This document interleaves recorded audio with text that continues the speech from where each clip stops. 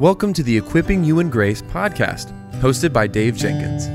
The Equipping You in Grace podcast is a podcast about helping Christians develop a biblical worldview in a conversational tone about issues inside and outside the church. Now, for today's episode, let's join our host, Dave Jenkins.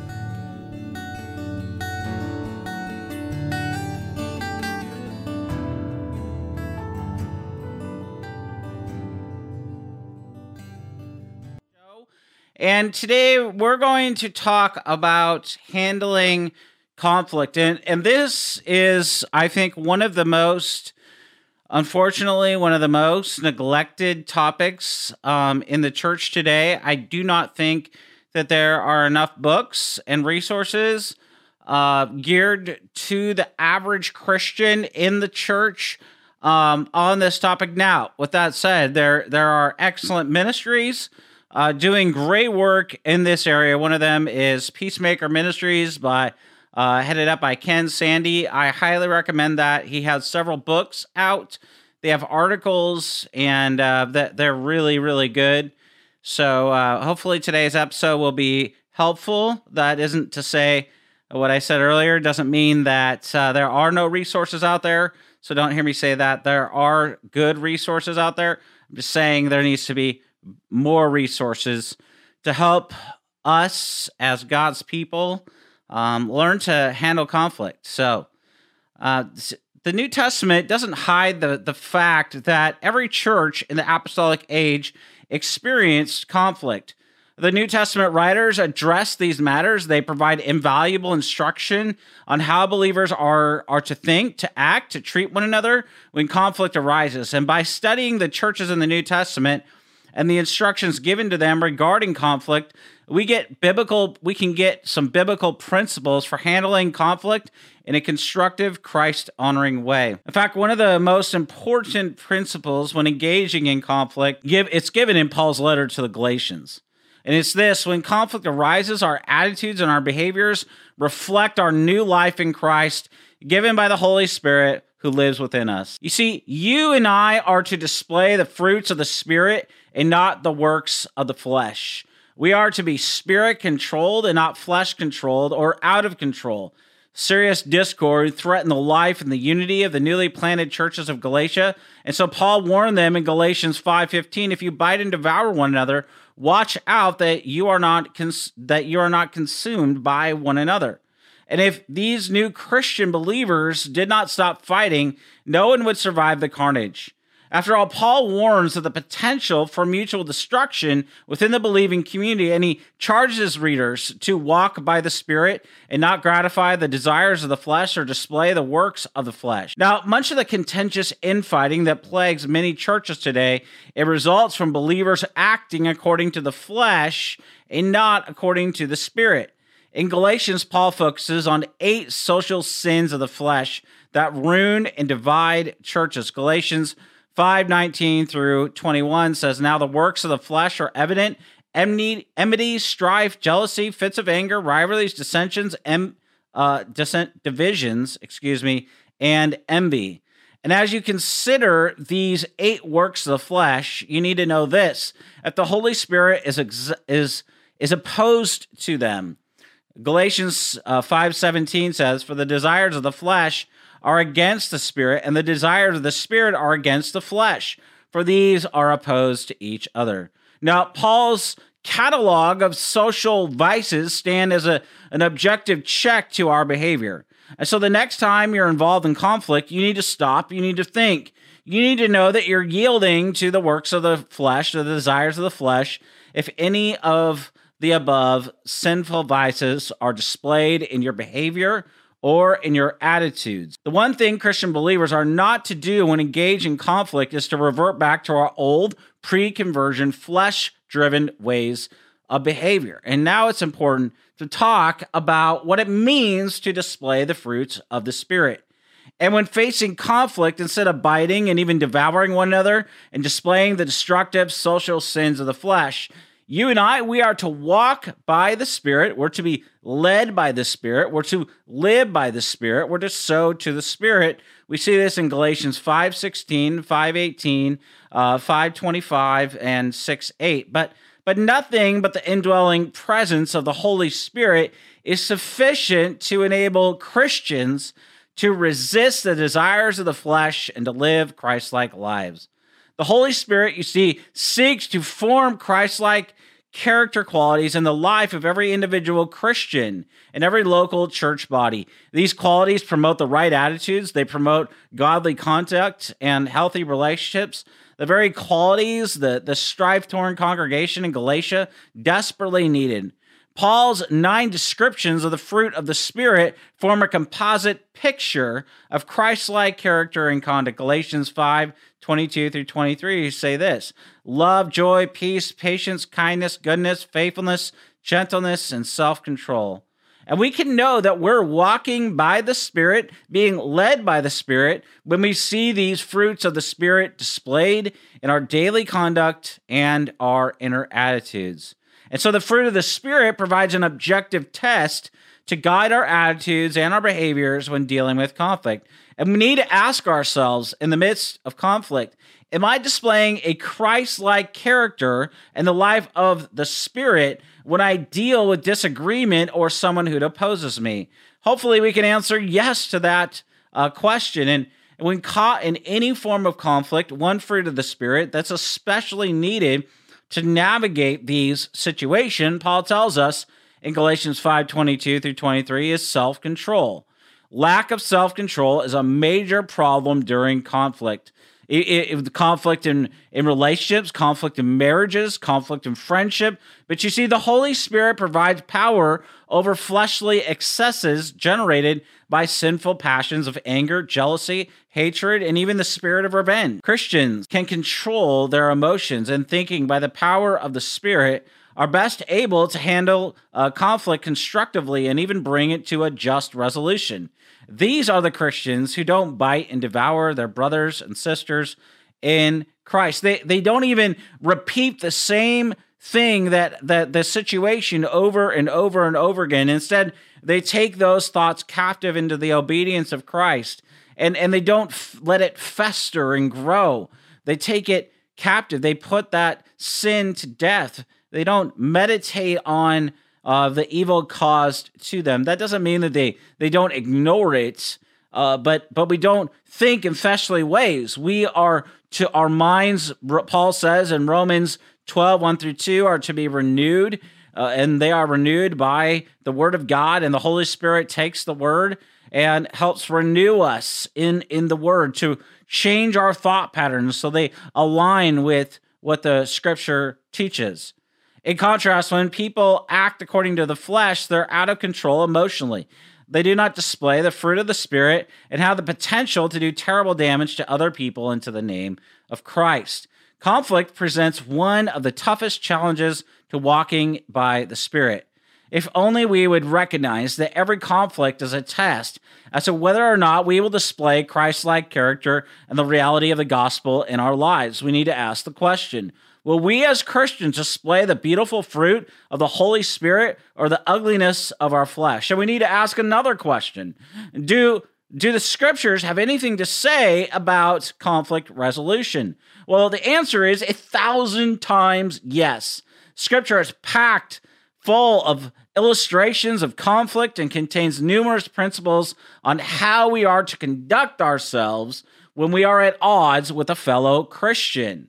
One of the most common passages Christians refer to is about conflict is that passage on church discipline in Matthew 18:15 through 20.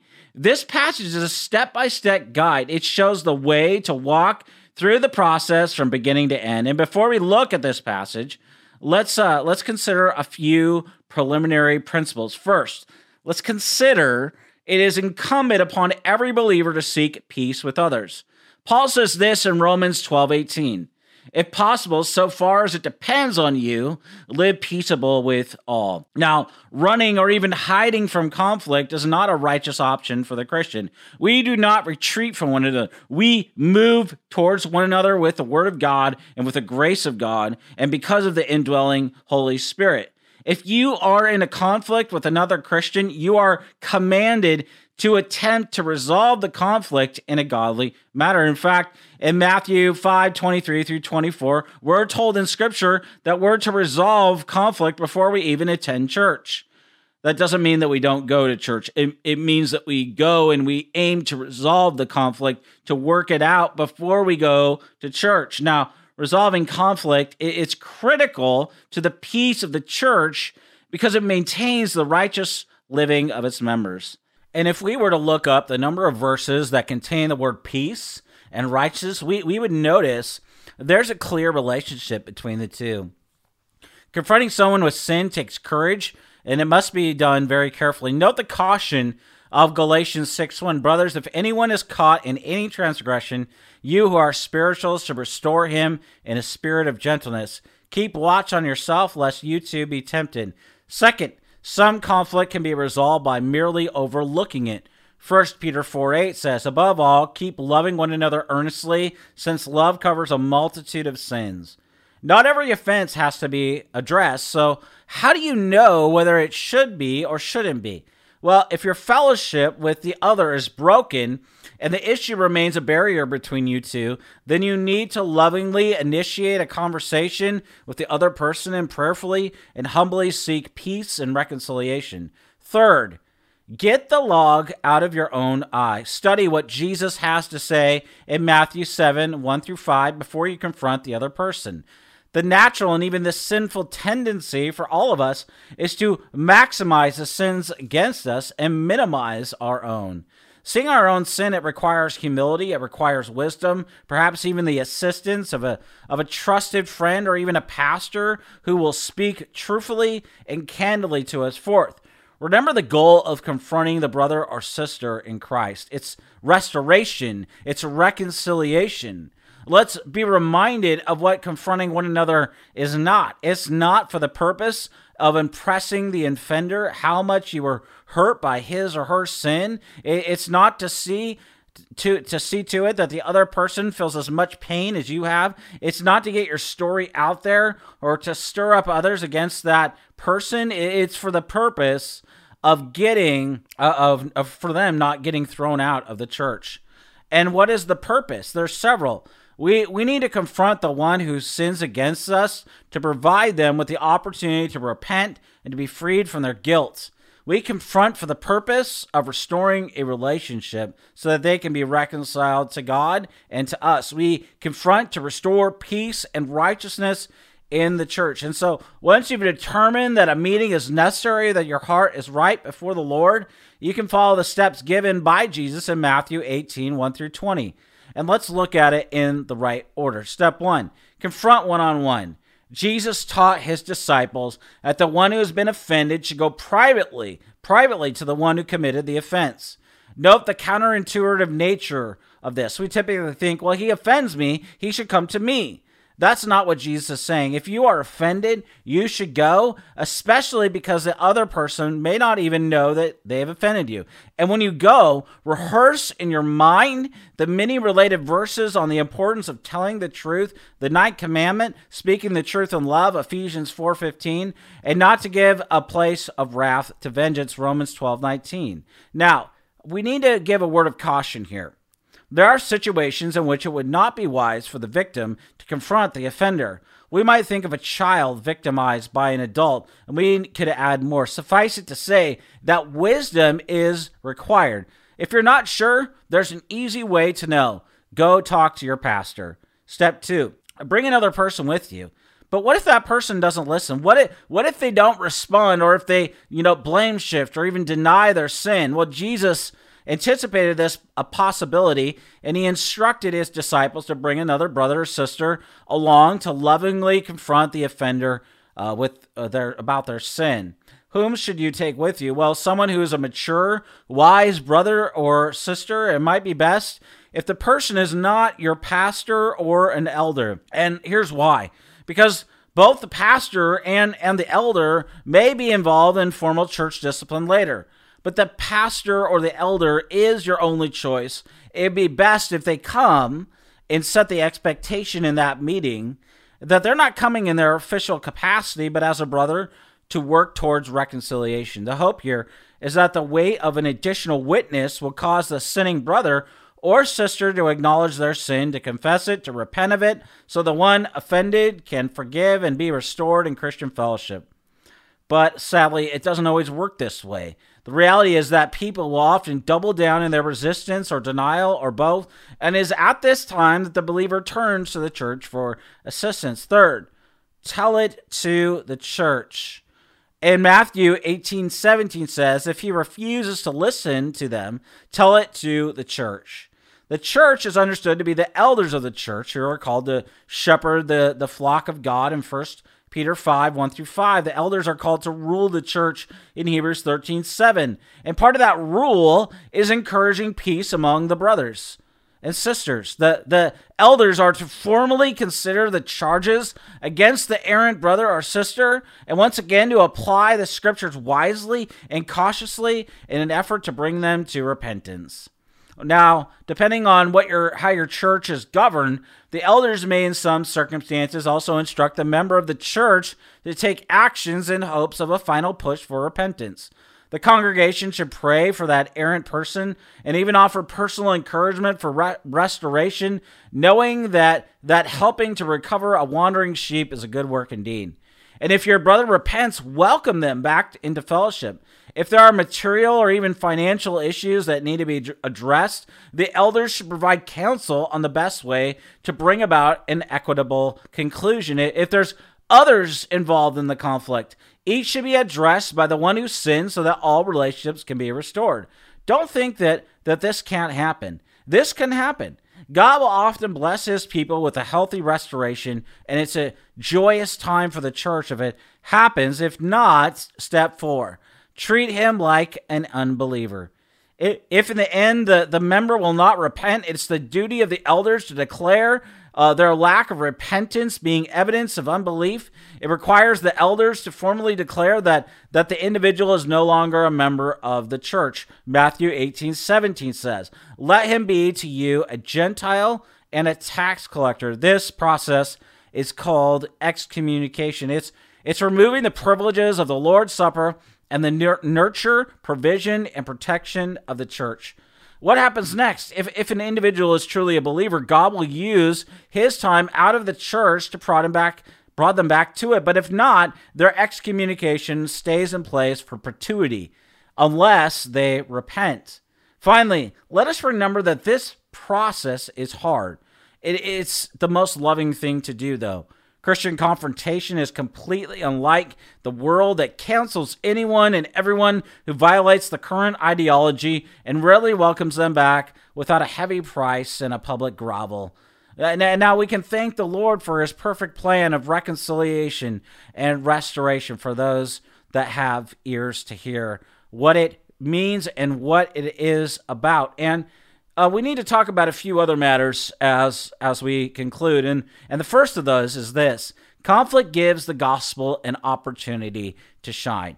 If we live our lives for something larger than temporary gain or temporary comfort, we can approach conflict as a means of great divine glorification, personal sanctification, and corporate edification. Sin is the cause of every conflict, James 4:1-2 says, and the gospel of Jesus Christ is the solution. And therefore, every time that issues fraction and divide people, there's a wonderful opportunity for Christ to be magnified, sinners to be humbled, reconciliation to be made possible by the means of the cross of Christ.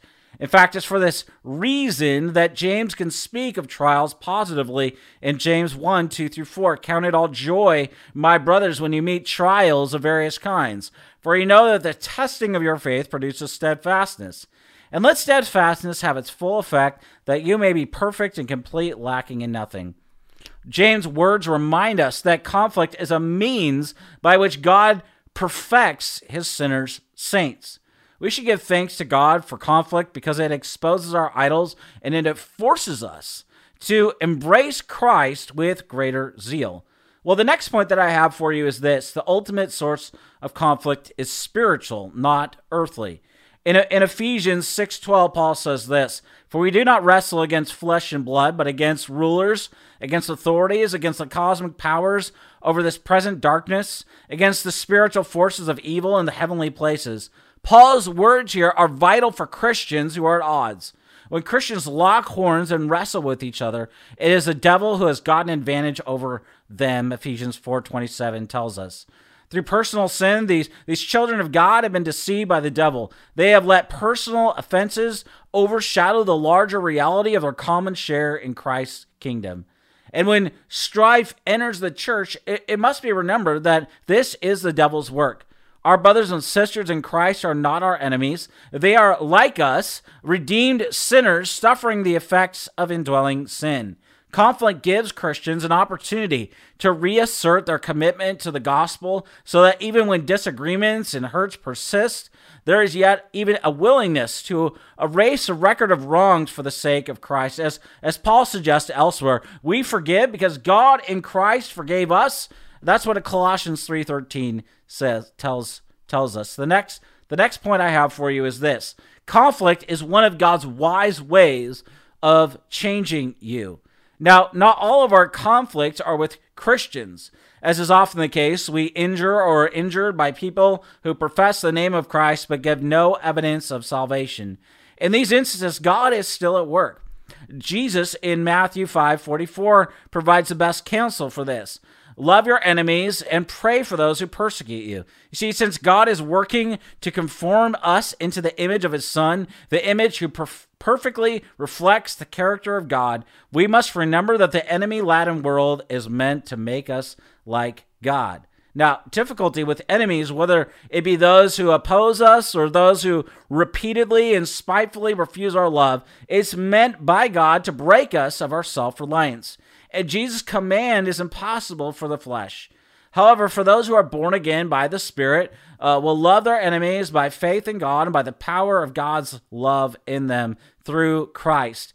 And in this way, suffering saints learn to love their enemies so they might prove to be sons of their Father in heaven. Now, the last point I have for you is this. Beware of holding an unrealistic view of conflict. In truth, not every conflict will be resolved this side of heaven. This reality has many contributing factors: personal indwelling sin, mental weakness, loss of communication when somebody moves, and so on and so forth. But it doesn't reduce the responsibility we have to be at peace with everyone as much as it is possible with us, Romans 12:19 tells us. But even in Paul's wording, there is a concession to the fact that not every conflict is perfectly resolved. Paul knew this personally. In Acts 15:36-41, he separates from Barnabas, his friend, his mentor, his co-laborer, because he could not come to terms on the inclusion of John Mark in their next missionary expedition. Ironically, in the midst of gospel ministry, an impasse was reached that neither man could resolve. If this happened with Paul, it can and will happen with you. And it's interesting in both of these instances how God continued to use both of these men. The rest of Acts records the fruitfulness of Paul's ministry. Meanwhile, Barnabas is never heard from again. And yes, this does not mean that Barnabas squandered his last remaining years. Just the opposite. We know that at the end of his ministry, Paul requested John Mark's presence. 2 Timothy 4:11 says, "Bring Mark with you, for he is very useful to me in ministry." Apparently, in the days that John Mark spent with Barnabas, this younger ministry was strengthened and equipped to return to the ministry. This conflict reminds us that God's purpose and our daily struggles are far larger than we can even understand.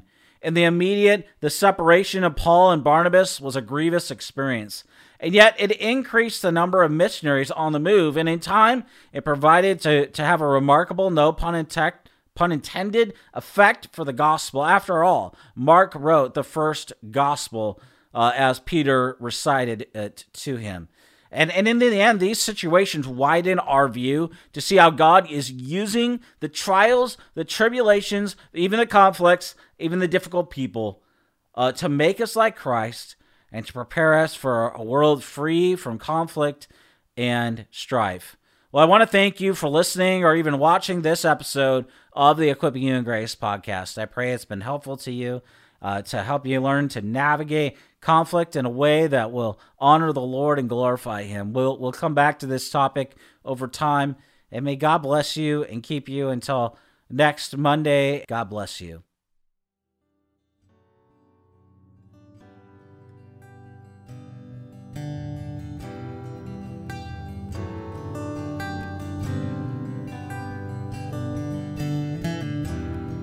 Thank you for listening to the Equipping You in Grace podcast. If you enjoyed it, please subscribe, rate us on the app, and share this with your friends and family on social media. If you want to find us on social media, you can find us on Twitter @Servants of Grace, on Instagram @Servants of Grace, or by searching @Servants of Grace on Facebook. You can also find this episode and many others like it on the front page of our website, servantsofgrace.org.